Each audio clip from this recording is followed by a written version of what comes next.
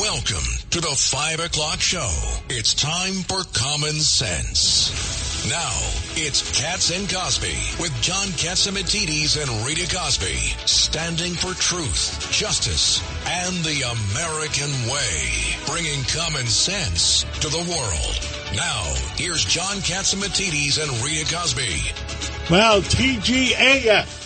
Thank God it's almost Friday. Oh, my God. That's a new one. And that's a new one. Yes, absolutely.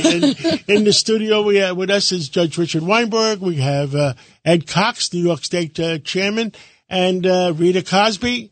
And let me tell you, Rita, there was a lot of news again today. There's a lot of news. But, John, I have to say I am red hot about the fact that this judge in the Bronx, we all saw this video of these guys beating a police officer. The police officer was trying to stop one of them. One of them was like smoking cigarettes. Hey, could you put out the cigarettes? They started pummeling the police officer. Everybody saw the video. And now a Bronx judge has released the two guys, and no out on bail. No bail. No bail. The DA asked for some bail. Yes. The DA did ask for bail. A DA in the Bronx asks for bail? Yes. I'm shocked. Ask for a $10,000 or $30,000 what is this bond. judge's name? It is Judge Eugene Bowen. Released them both without bail. Judge Weinberg, what do you know about this Judge Eugene Bowen? Obviously, he doesn't know what he's doing. Yeah, we agree with he's you. a long-time judge. Anybody know him? I know nothing about him other than the fact that it was eligible to have bail set.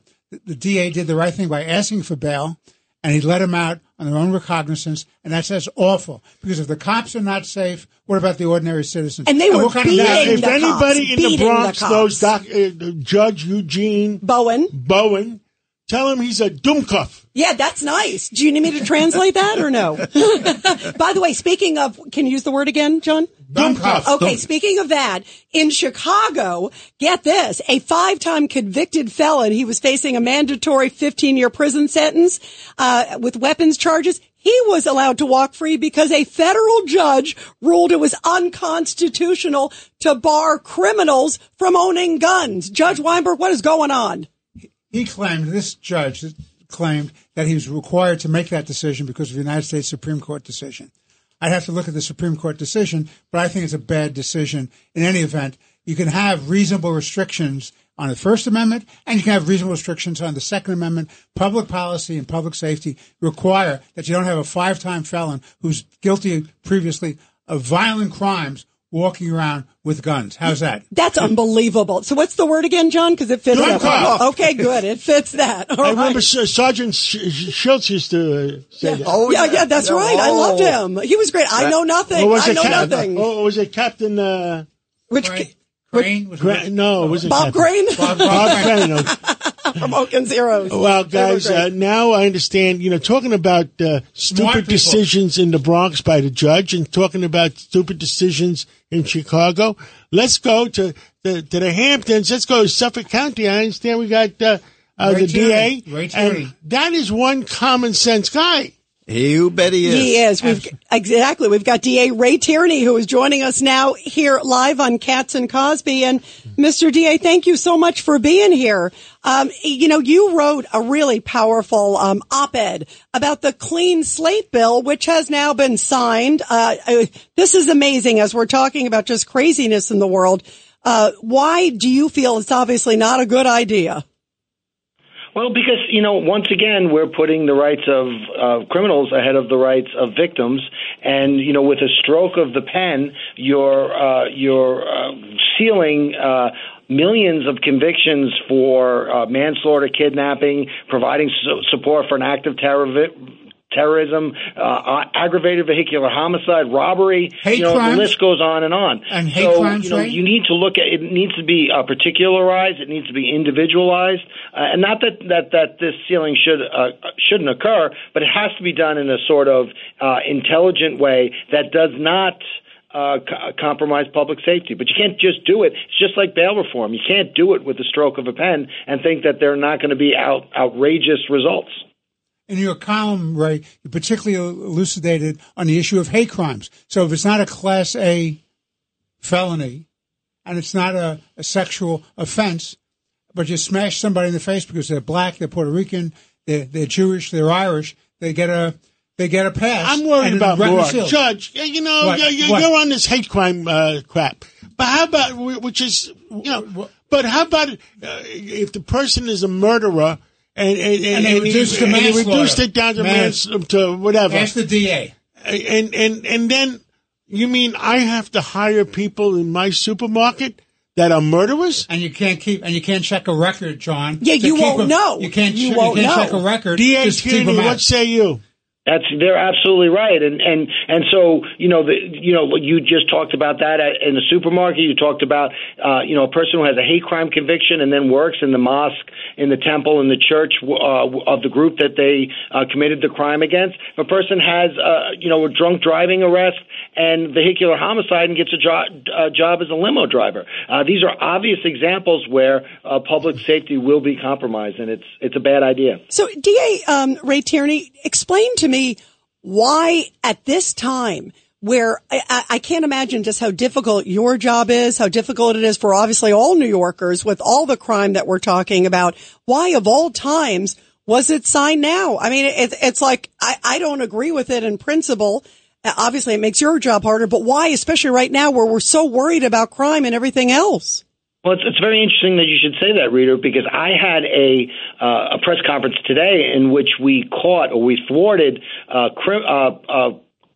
convicts in jail from smuggling fentanyl-laced paper into the jail so they could get high and sell it for up to $6,000 a sheet in the jail, and thus endangering not only the litigants and the court officers and the COs, but everyone in the jail. And so, we have this fentanyl overdose. We know how dangerous it is. 399 fentanyl overdose deaths in Suffolk County last year. We had the 1-year-old child that overdosed in the Bronx. Now they're liquefying it and putting it on paper, and yet I still, and the two individuals who are out of the jail who were involved in the conspiracy to secrete that into the jail, that offense is not bail eligible. So when they get arraigned later on this month, I can't ask for bail. They did it in the jail. They could do it in schools. And again, because of this one-size-fits-all law, I can't ask for bail for people who merely possess fentanyl, and that's ridiculous. That is incredible, especially right now. Is there there's nothing that can be done, right? I mean, what can citizens do? It's done. It's signed, right? It's done. It's signed. I think what citizens could do is they could ask the governor and they could ask the legislature, you really work together and tirelessly to pass this clean slate law, and you claim it's in furtherance of public safety. You claim you care about public safety. So taking you at your word, so let's pass a death by dealer statute. Let's make fentanyl per se bail eligible. Let's make tranq an actual crime to possess tranq in New York State, because right now tranq or xylazine is not illegal to possess in New York State. All of these examples are ridiculous, and if they really care about public safety like they say they do, they would enact these laws. Wow. Well, I don't understand. Governor Hochul comes from a law enforcement background. Her husband is U.S. attorney. I mean, how could she do that? Yeah, the timing is not good. I mean, that's not good at all. Why don't you have the courage to veto it?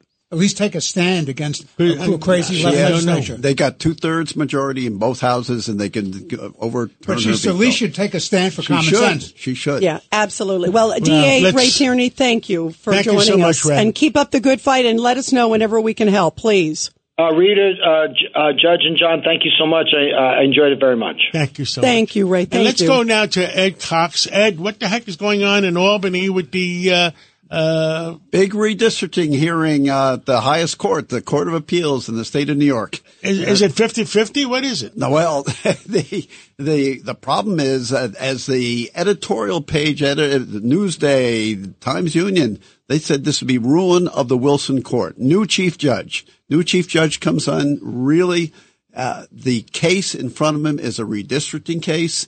They want to redraw the lines.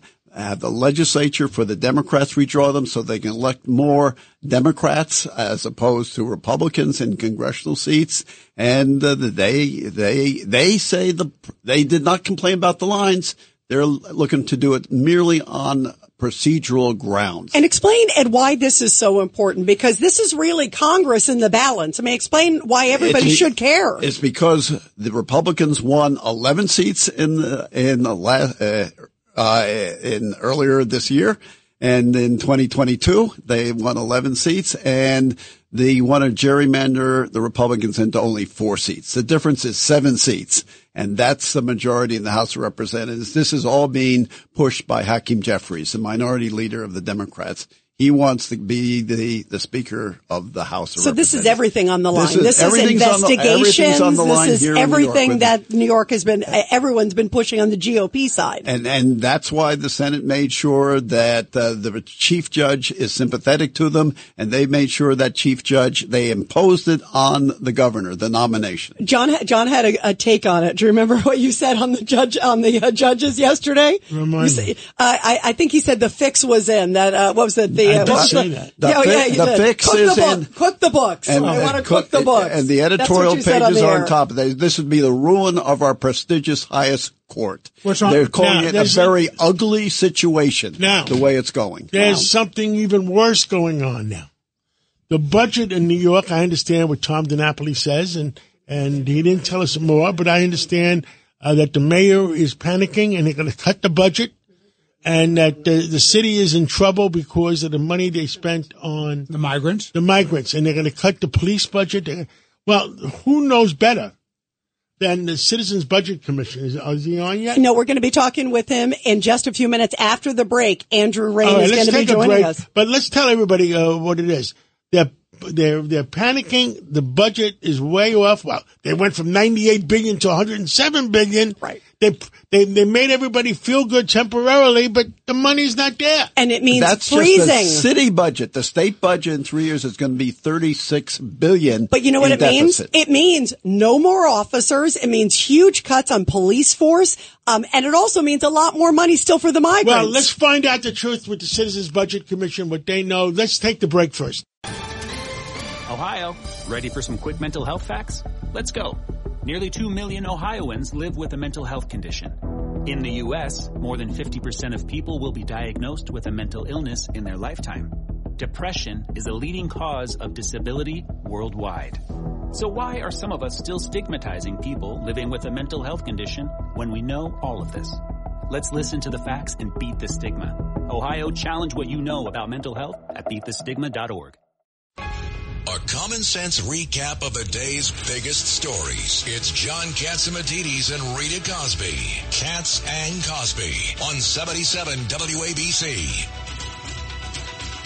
And we are back here on Katz and Cosby. Well, Mayor Eric Adams unleashing a budget list today and talking about the cuts because, boy, are we in trouble in New York City and New York State. And joining us is President of the Citizens Budget Commission, Andrew Ryan. Andrew, give us the real deal. What is being cut? What isn't? This doesn't look good for safety, first of all, with what's happening with the police force.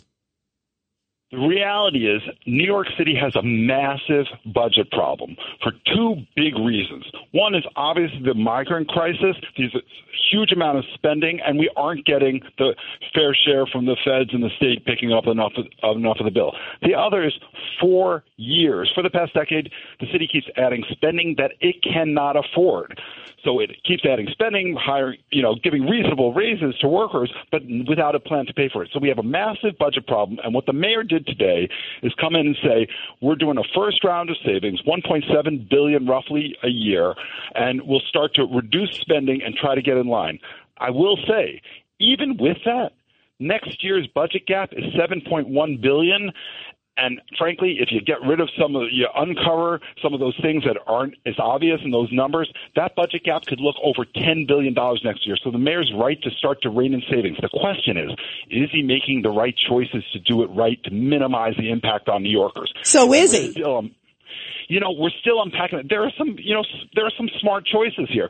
We have literally 23,000 vacant positions, and he's cutting around 3,000 of them. That still means there are 20,000 vacancies. Now, you're going to hear a lot of hue and cry like, oh, my gosh, he's cutting people. But if there's no person in the job, they're not delivering services. That's a smart thing to reduce. So there's a lot of that. There are some pain points. People are going to feel it. We still are unpacking what's happening with the libraries and what happens when you delay that police class. We have to look at those numbers, but you can also get more police on the street.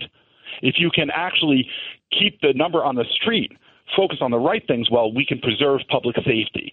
That's a smart strategy, but it's not just a budget strategy, it's a management strategy. Yeah, you got to let them do their job. What about also migrants? Because we're spending a lot of money on migrants. I know he's talking about maybe some cuts in those areas, but we've already, the number that's come out, it is stunning how much the city and this country have paid. It is amazing. If you just look at next year alone, the projected total bill is over $6 billion. The key is the city has to manage that better, pull down the spending, provide, yes, of course, we're a compassionate city, essential services, but they have to be efficient. And then we really need the federal government to step up and pay its share because it is a federal issue. The state has stepped up some. We think there should be a little more. If that happened, the cuts that New Yorkers might be seeing in terms of services would be much lower. So we need our federal and state partners to pull their end, and we need the city to manage it as best as possible. So, Andrew, Ed Cox here. Way back when, in the mid-'70s, the state actually helped out big time. Why can't the state help more now? Well, we think that the state should do more on the migrant crisis, but we also have to realize the state has a huge budget problem, too. Its spending that it has added in all sorts of areas has outstripped its revenues, and it's hobbled along because of a couple of good years on Wall Street, a lot of federal money. But the state's budget gap next year is around $4.5 billion, which isn't that huge. But in the long run, the state has a structural problem, almost $15 billion. So while the state should do more in this area, it has to also tighten its belt in the big areas of education spending and healthcare spending so it can get its budget in line as well. In the 70s, the city was helped out because the state was strong. Now they're both challenged, and they both have to tighten their belts and manage well. So the migrant problem is a federally created problem, right? The open border. So why can't the federal government help? Well, you know, is this the president to the city drop dead? We have seen both parties for decades struggle with immigration policy. We at the CBC are not experts in this area, but we've seen both parties and decades of challenges. There's no question that the federal government is obviously the in charge of policy, and both parties over many administrations have struggled with this. What we need now is the president and Congress to come to the table and support New York as it should. Well, Judge, any questions? You pointed out something that's very important, Andrew, which is you're going to have cuts or you're going to have to raise taxes because under the state charter, as you know, you have to have a balanced budget. The question is, where do you make those cuts? You have to look at it with a very sharp eye, and where you should not be making those cuts is in terms of public safety and law enforcement how about and anti-terrorism. The people that are not coming to work and staying home, how about cutting them? You know what is interesting? One of the smart things the mayor did, and we're still unpacking the plan. That's a lot of pages that we have to look at in a few hours. But what he's done, for example, in the fire department, is trying to improve productivity, and there are some initiatives. What we need to do is make sure that our workers are on jobs, on tasks that matter to people, whether it be public safety, police, sanitation, fire department, or social welfare. We need people on task and efficiency. What that also takes is the unions to come to the table. As we know, all the contracts were signed. The mayor did a good job in doing that, but we didn't get the changes in work rules and job titles that would allow us to be the efficient city we need it to be. Or else, if we don't have an efficient city, we have an unaffordable city. Okay, thank you, Andrew Byrne, Ryan, and CBC president, and keep your eyes open for the sake of our taxpayers. Yeah, keep us posted. Thank you. Always glad to be on. Thank you very much for what you do. Thank you. Let's go now to, I understand Michael Lawler is on? Absolutely. We have the congressman, and he says he's got his ears open, and what the heck happened in San Francisco? What the heck happened with the Chinese? The Chinese and the United States refused to put out the same press release. So maybe Michael Lawler, Congressman Lawler, can fill us in. Can you fill us in, Congressman? Beats the heck out of me, John. Mike, get Cox here. This is about politics, isn't it? On both sides, there's the huge. They both lie. They both tell their own story. Yeah, their own version, right? And also, then he comes out. You know what we were talking about. Also, what do you think was the big win, or for who won with the two of them meeting, Congressman? I don't think anybody did. I mean, look, in all seriousness, taxpayers lose. You have China, which has teamed up with Iran and Russia in this unholy alliance. China is the biggest purchaser of Iranian petroleum. Iran, the biggest state sponsor of terrorism, using the proceeds of the sale of Iranian petroleum to fund Hamas and Hezbollah. You have the crisis in Ukraine with the Russian invasion. And, the president goes over there for some, purpose and ends the press conference by saying that he still thinks President Xi is a dictator. And, you can see Secretary Blinken shaking his head in utter panic. I don't really know what the intention was or what was actually accomplished here. But we have real challenges, and China is our greatest geopolitical foe. And you look at things like the fentanyl crisis and the precursors that have been manufactured in China coming to Mexico, the cartels, trafficking fentanyl across our southern border. These are real crises that we're dealing with, and the president is not up to the task. Congressman Mike Lawler, I was watching it live when the president came out and he talked about, we did this kind of agreement on fentanyl that China's going to crack down on these companies that are producing the chemicals for fentanyl, and in return, we're going to have more open communications. I won't criticize, and then of course he calls him a dictator. But what I found ironic, you can't make that up. You can't make that up. You can't make it up. But what I found ironic, and I got so angry watching it, is here he is saying, fentanyl is the leading killer, which we know between 18 and 35 years old in America right now, more than 100,000 lives a year. And it goes right back to what we were talking about before, Ed, that it goes back to open borders. My first thought was then seal the border. Like he tried to act like he was Mr. Tough Guy on fentanyl, and yet they won't even acknowledge the border's open, Congressman. But wait a minute. Cracking down on the manufacturers, it's China. It's China. This is insane. You're dealing with a country that views us as their greatest threat, views us as their greatest competitor. And they're playing chess and we're playing checkers. It's a total joke what is happening. And the president needs to toughen up real quick in dealing with China.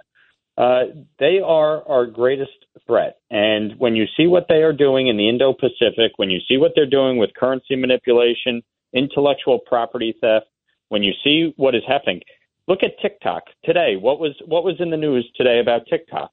Osama bin Laden's, quote, letter to America. That young people are coddling over. All of a sudden, this is becoming a fad on TikTok today. Why?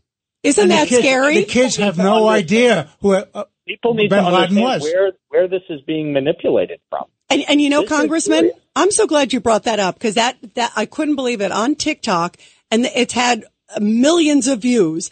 Some young woman who's a social beauty influencer puts out, look at this letter that bin Laden wrote to America, praising, attacking America, saying that America caused the problems in the Middle East, going after Jews. It was so vile, this letter. And she put it saying, look, isn't this a wonderful letter? Millions of people around the world, mostly Americans, were liking it, saying this is a great thing. This is frightening. But how did it end up in their feeds? That's what people have to realize what is happening here. The Chinese use this vehicle to manipulate our youth, and they are totally clueless. And this is a real challenge. You're seeing the rise in anti-Semitism on college campuses. You're seeing this vile, disgusting rhetoric targeting Jews, targeting Israel. This is all manipulated, and people need to wake up and realize what is actually happening. So when the president goes and meets with Xi Jinping And, everybody cracks jokes and, oh, it's wonderful. And then he gets asked, well, is he still a dictator? Yeah, of course he's still a dictator. Well, and poor Blinken is having a heart attack. Congressman Lawler, thank you so much for filling us in, and keep your eyes open. Have you met the new the speaker, right? Speaker yet? Oh, yes. Yep. No, I've met him many times over the course of the year, and certainly since he's been speaker, in the last few weeks. Yes. Look, we have to focus on the task at hand in Congress. The American people elected us as a House Republican majority to serve as a check and balance on this administration. They're tired of the infighting. They're tired of all the squabbling. All right. And are you supporting him now? Oh, yeah. All absolutely. Right. I voted for him. Thank you, Mike Lawler. Thank you, Congressman. And right now, we got a little tidbit. I just talked to Joe Manchin, and it's for my Cats and Roundtable. Cats Roundtable. Cats Roundtable. It's not Cats and Cosby yet. No, it isn't. But maybe. Cats Roundtable what do you on think? Sunday. Judge, could we negotiate that? On Everything's Sunday. negotiable. Okay. Joe Manchin, and we did a 2-minute tidbit. Let's go wait to hear that it. 2-minute tidbit for Joe Manchin, who thinks he might be running for president. With us today is Senator Joe Manchin. During this week, he announced that he may think of running for president. Joe, have you made up your mind? Here's what I made up my mind, so you'll know where I'm at today. Okay, I made a decision not to run for re-election as far as United States Senate. And people would ask, why'd you do that, Joe? And I said, you know what? I've been involved over 40 years representing the most beautiful state of West Virginia, and the people that I have been born with, raised with, lived with, and known some of the best people in the world. They're hardworking. I've done everything I possibly can. We've been very successful bringing some opportunities to West Virginia. And I finally come to the decision, John, with the country as divided as we are, and the politics in Washington is dividing us even further. It's making you and I and everybody in between almost sick and tired. Enough is enough. Washington is divided, and Washington wants you and I to be divided and the rest of America to be divided because it's a better business model for them. So I came to the conclusion I can't change it. I've been here 13 years. I'm not going to change it from within. And I've decided to go around and see if I can mobilize the radical middle, John, because I think there's more. I do think that the middle is ready to revolutionize and make a comeback because the extreme left and the extreme right is no place to be. John, you don't run your life that way from the extremes. You don't run your family from the extremes. If you're going to be successful and have a good family and have things balanced, you're going to run it from the center left, center right. It's going to be the moderate middle. And I can tell you there's an awful lot of good moderate Democrats and moderate Republicans that are just fed up. But they're just keeping quiet because there's so much noise coming from the far left and far right. And I just said enough's enough. So I'm going to see and go around and talk to them. I don't know what that'll lead to. And people ask, what are you going to do? And I said, listen, I'm an American first. I'm a West Virginian second. And I'm the most independent, centrist, moderate Democrat you've ever seen. And guess what? A lot of my friends, some of my best friends, are the most centrist, moderate, independent Republicans you've ever seen. And we just had enough. We're going to say if we can see something, make something happen, work together, put the country first, forget about the parties. Wow, what a great conversation. He sounds like a presidential candidate to me. He does. John got a lot of interesting tidbits out of him. And of course, the whole interview is going to be on the Cats Roundtable on Sunday, everybody, Joe Manchin. And coming up, everyone, we are going to talk about the open border crisis. The former border chief now running for Congress because he says he can't take it anymore. That's after the break. For the ones who work hard to ensure their crew can always go the extra mile, and the ones who get in early so everyone can go home on time, there's Grainger, offering professional-grade supplies backed by product experts so you can quickly and easily find what you need. Plus, you can count on access to a committed team ready to go the extra mile for you. Call, click Grainger.com, or just stop by. Grainger, for the ones who get it done.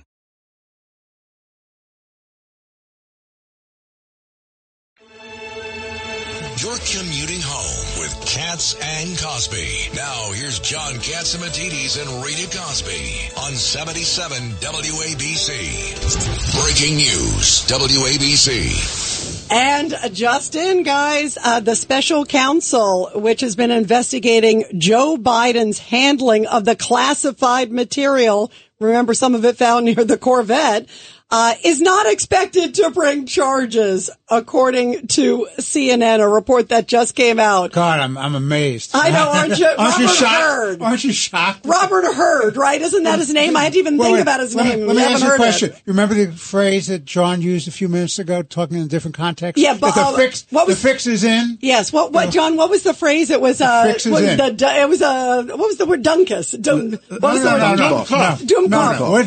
Read it. It's not Dumkoff. It's the fix was in. The fix is in. Either way, I would call him a Dumkoff. Either way, right? Because that's astounding. Well, I mean, I am shocked. Yeah. Let's go to our guest from Virginia. Shocked. Yep. Let's bringing us now back to reality, I guess, after all of this, and talking about the open borders is the former chief of the Border Patrol. He was also acting ICE director as well. And now he has officially thrown his name in the hat to run for Senate, U.S. Senate, the seat now held by Senator Tim Kaine, who's a Democrat there, seeking a third term next year. Joining us now is Ron Vitello. Ron, really great to have you here. And you and I have talked a lot over the years. I know, obviously, what's happening with the borders is a huge issue for you. Just talk about why you felt it was so important. You haven't run for politics, and you said, I got to get in the race because you're so disgusted what's happening to this country. Yeah, Rita, thanks for inviting me. I just can't stand by and watch it anymore. You know, I worked with the House and the Senate when I was an executive, the top career job in Border Patrol. I was the acting director at ICE seeking the nomination. So lots of touches, lots of decision support, working with the Hill to try to fix the border. And, you know, the pendency of this presidency has given us the worst surge along the southwest border than we've ever seen. That and other things, right? I'm also very concerned about our energy policy in the United States and what we're doing in federal debt. When Tim Kaine became a senator, we had $16 trillion in federal debt. That's an enormous burden for all of our kids, grandkids, and their children. But now it's doubled. And I think we can agree that, at least in the Commonwealth, and I know this is true around the country, the federal government is not 100% better, but the federal debt is. And so, again, I can't stand by and watch this anymore. And so my hat's in the ring. If people want to help, Chief Vitello for Senate, Chief Vitello, FORSenate.org. I would really appreciate the help. And again, Ron, thanks for having me on. How vulnerable do you think we are? You know, I am so worried about an attack on our homeland with our open borders. We even heard from FBI Director Wray, who sometimes is understated. And this week he said he's like never seen the threat level like it is because of what's going on in the Middle East, but just that there's so many of these terrorist groups and potential for a lone wolf attack. How worried should we be with so many gotaways that are, I just saw a number, by the way, literally like an hour ago. It was 47,000 gotaways. And these are the people that we have zero idea about. So that's over 1,000 a day crossing our southern border. This is since October 1st, you guys. That's a stunning number. 47,000 in 1 month. Yeah, in 1 month. So we're more than that, you know, when you think about it. So we're talking 1,000, over 1,000 a day. That is a stunning amount in about a month and a half. Yeah, it's incredible. It's frustrating for someone who worked their entire adult life on border issues. It is so frustrating to see what this administration has brought to the men and women of the front line. They are overwhelmed by the number of people that are coming in, and we know, you know, the gotaway numbers, the known gotaway numbers, you know, 600,000 last year in the 365 days. We have about almost 9,000 people coming to the border who are being encountered by CBP. Your number of 47,000 are known gotaways. That does not account for what's happening in those wide open spaces where no agents are able to patrol, where they're not seen. So those are unknown gotaways, if you use the vernacular that CBP cares to use. And so we are a great threat, and we can see it. We see it on our college campuses. We see it in our big cities. We have these people out advocating on behalf of Hamas with their masks and their Palestinian flags. And I don't think for 1 minute, people shouldn't think for 1 minute that militantism that we see in those demonstrations, the masked people advocating for terrorism, don't believe that our actual actors in the United States that share those same beliefs And we should all have our heads on a swivel because with a lawless open border, every community in the Commonwealth of Virginia, every neighborhood and street in the United States is at great risk because of the feckless policy that this administration has as it relates to border enforcement and immigration security. And again, that's why I'm going to put my oar in the water and try to right this ship. Ron, it's Judge Richard Weinberg. I want to get your thoughts. I just read today that the state of Texas legislature, going to Governor Abbott's desk, has a bill which would make it authorized for state law enforcement to arrest illegal entrants and to deport them. And I know the Justice Department has always resisted that. They say it's a federal issue. But when you have an administration that refuses to enforce and protect our borders, what other choice do we have? Yeah, you got hats off to the governor. I mean, God bless Texas, right? They are doing more than any other entity besides the Border Patrol itself. The Texas taxpayers are spending billions of dollars to deploy DPS, the Texas Guard, razor wire, all the things that they're doing.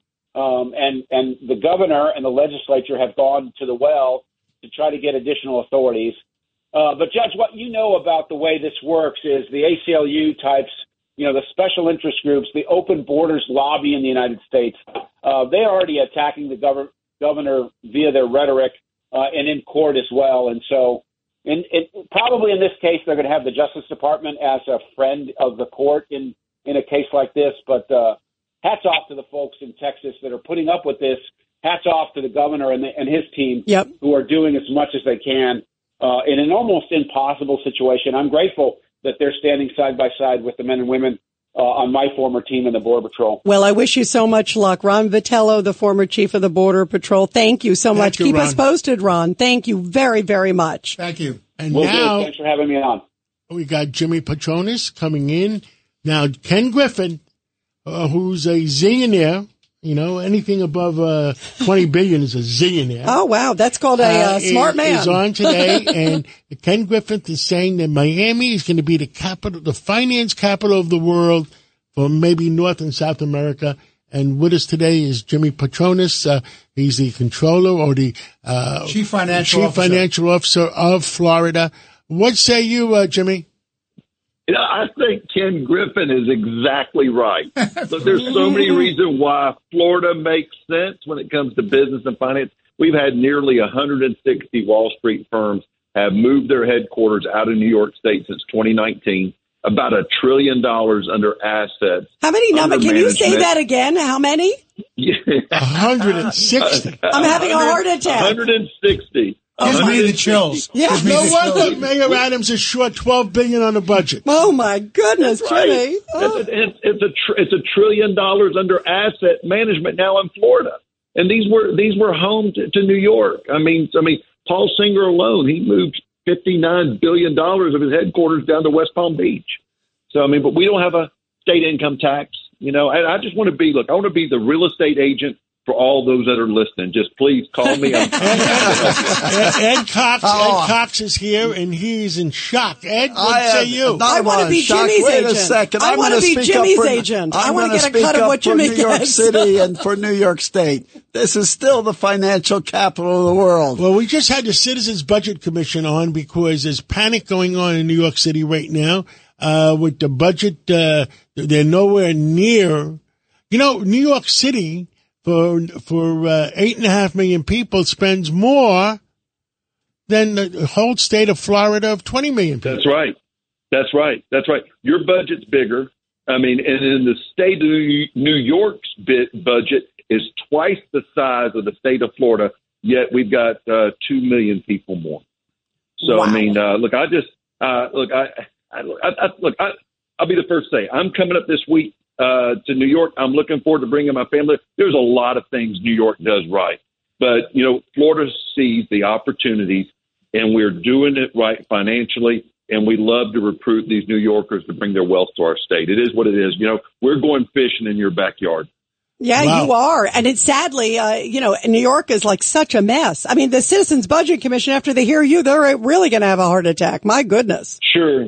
I just, what we really need, is you need a John Catsimatidis to go ahead and just declare to run for governor and fix your state. That's what we're really going to do. We're working on that. As a Republican. We're working on that. I'm glad you cut agree. taxes, deregulate, and away goes New York. We would be so lucky if we could get when that. When you're in New York, you're welcome to come to the studio, and I look forward to seeing you. It's going to be a wonderful week in New York with Thanksgiving. But wait a minute, John. The only way, Jimmy, the only way you can come is if you bring some of the stuff from your great restaurant, right? We have standards, okay?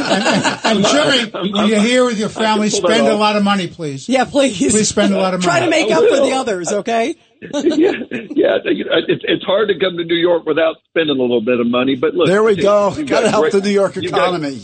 But you got great people, you got great restaurants, you got great property. You know what? You just need to change some of the leadership in the mayor's office and the governor's office, and you'll bounce back to where people, want to make that a home of economic. But right now we're going to take advantage of it while the decision making is impaired in your state. We're going to take your good advice and change the government here. That'll make the difference. Yeah. We appreciate your candor. Well, thank you so much, Jimmy. We look forward to seeing you when you come up. All right, boss. See you next week. Take care. Thanks. Bye, Jimmy. Before we take a break, and we're going to come back with Dick Morris. Yeah, Dick Morris. He's one interesting character. Sure is. But make sure you give him the chance to talk himself.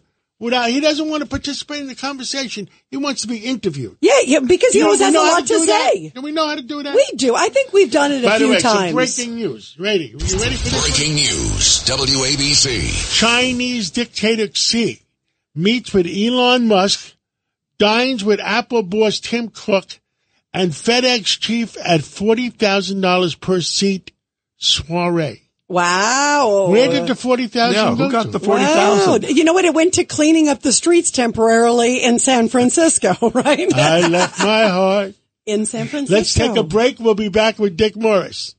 It's a common sense recap of the big stories. It's Katz and Cosby on 77 WABC.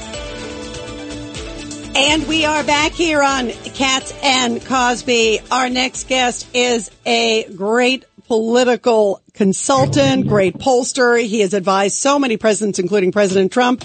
And his new big bestseller is called Corrupt: Biden Family Dark Money. Joining us now is our friend Dick Morris. And Dick, great to have you here. By the way, did you hear the new news that it just came out that no charges are probably coming on, this is from the special counsel who's investigating Biden unclassified documents. You can't make it up, Dick.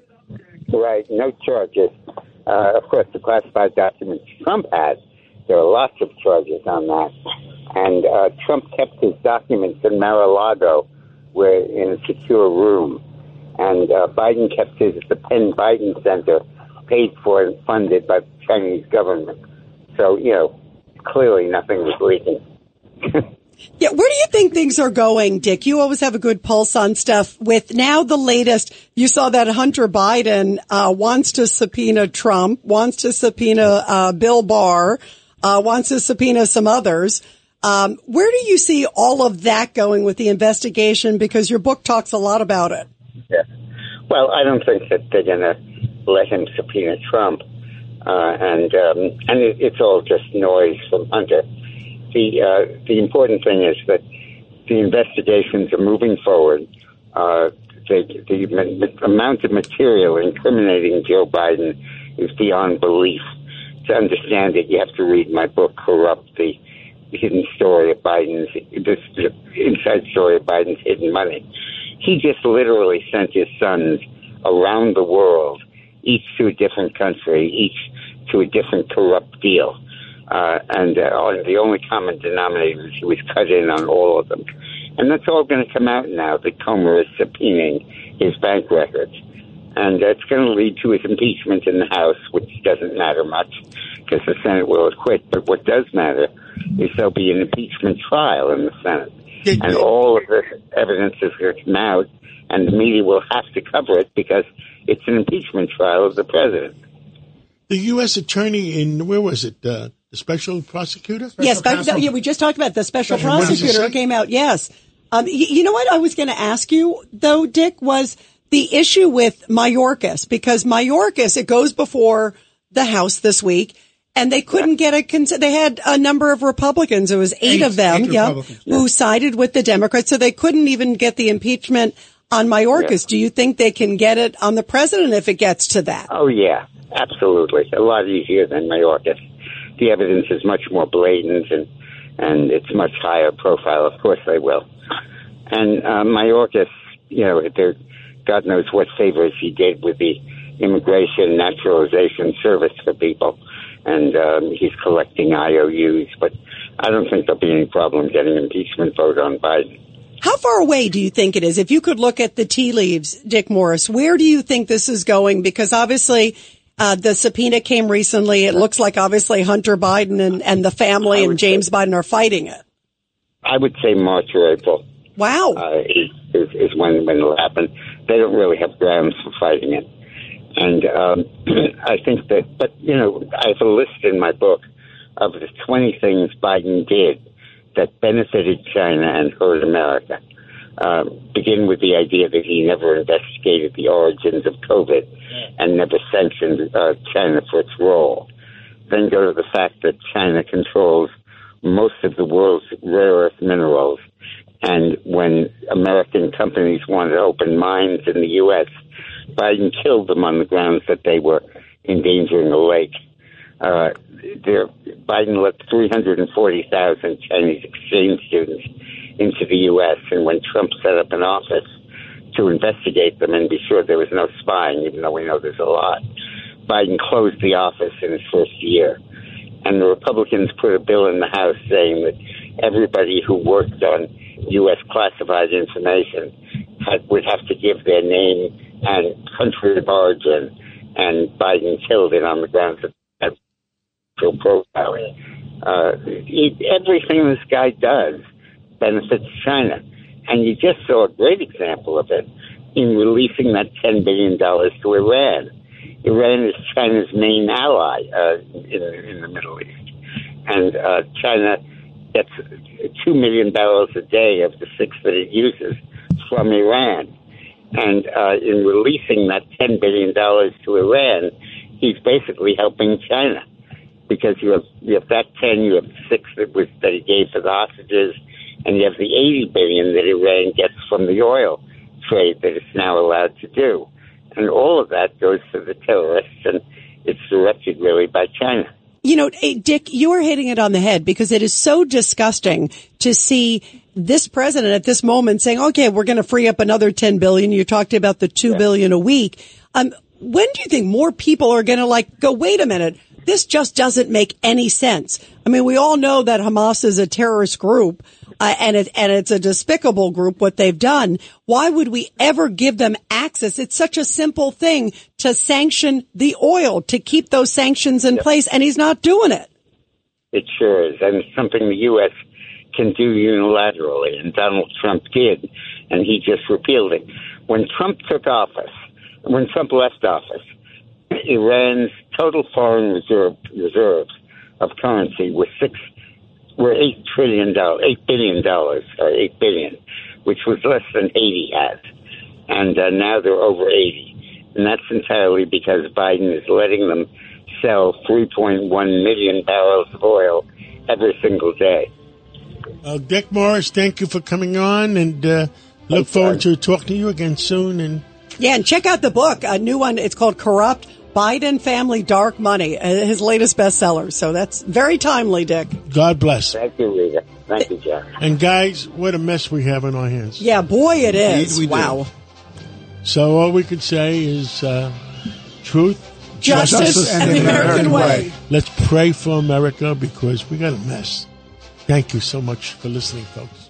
Support for this podcast and the following message come from Corient. Corient provides wealth management services centered around you. They focus on exceeding your expectations and simplifying your life. Corient has been helping high achievers just like you enjoy their lives more fully, preserve their wealth, and provide for the people, causes, and communities they care about. As one of the largest integrated fee-only registered investment advisors in the U.S., Corient has deeply experienced teams in 23 strategic locations. Corient has extensive knowledge spanning the full spectrum of planning, planning, investing, lending, and money management disciplines. Leverage Corient's exclusive network of experts to craft custom solutions designed to help you reach your financial goals, no matter how complex they may be. Real wealth requires real solutions. For more information, connect with a wealth advisor today at Corient.com. That's Corient.com. Corient.com.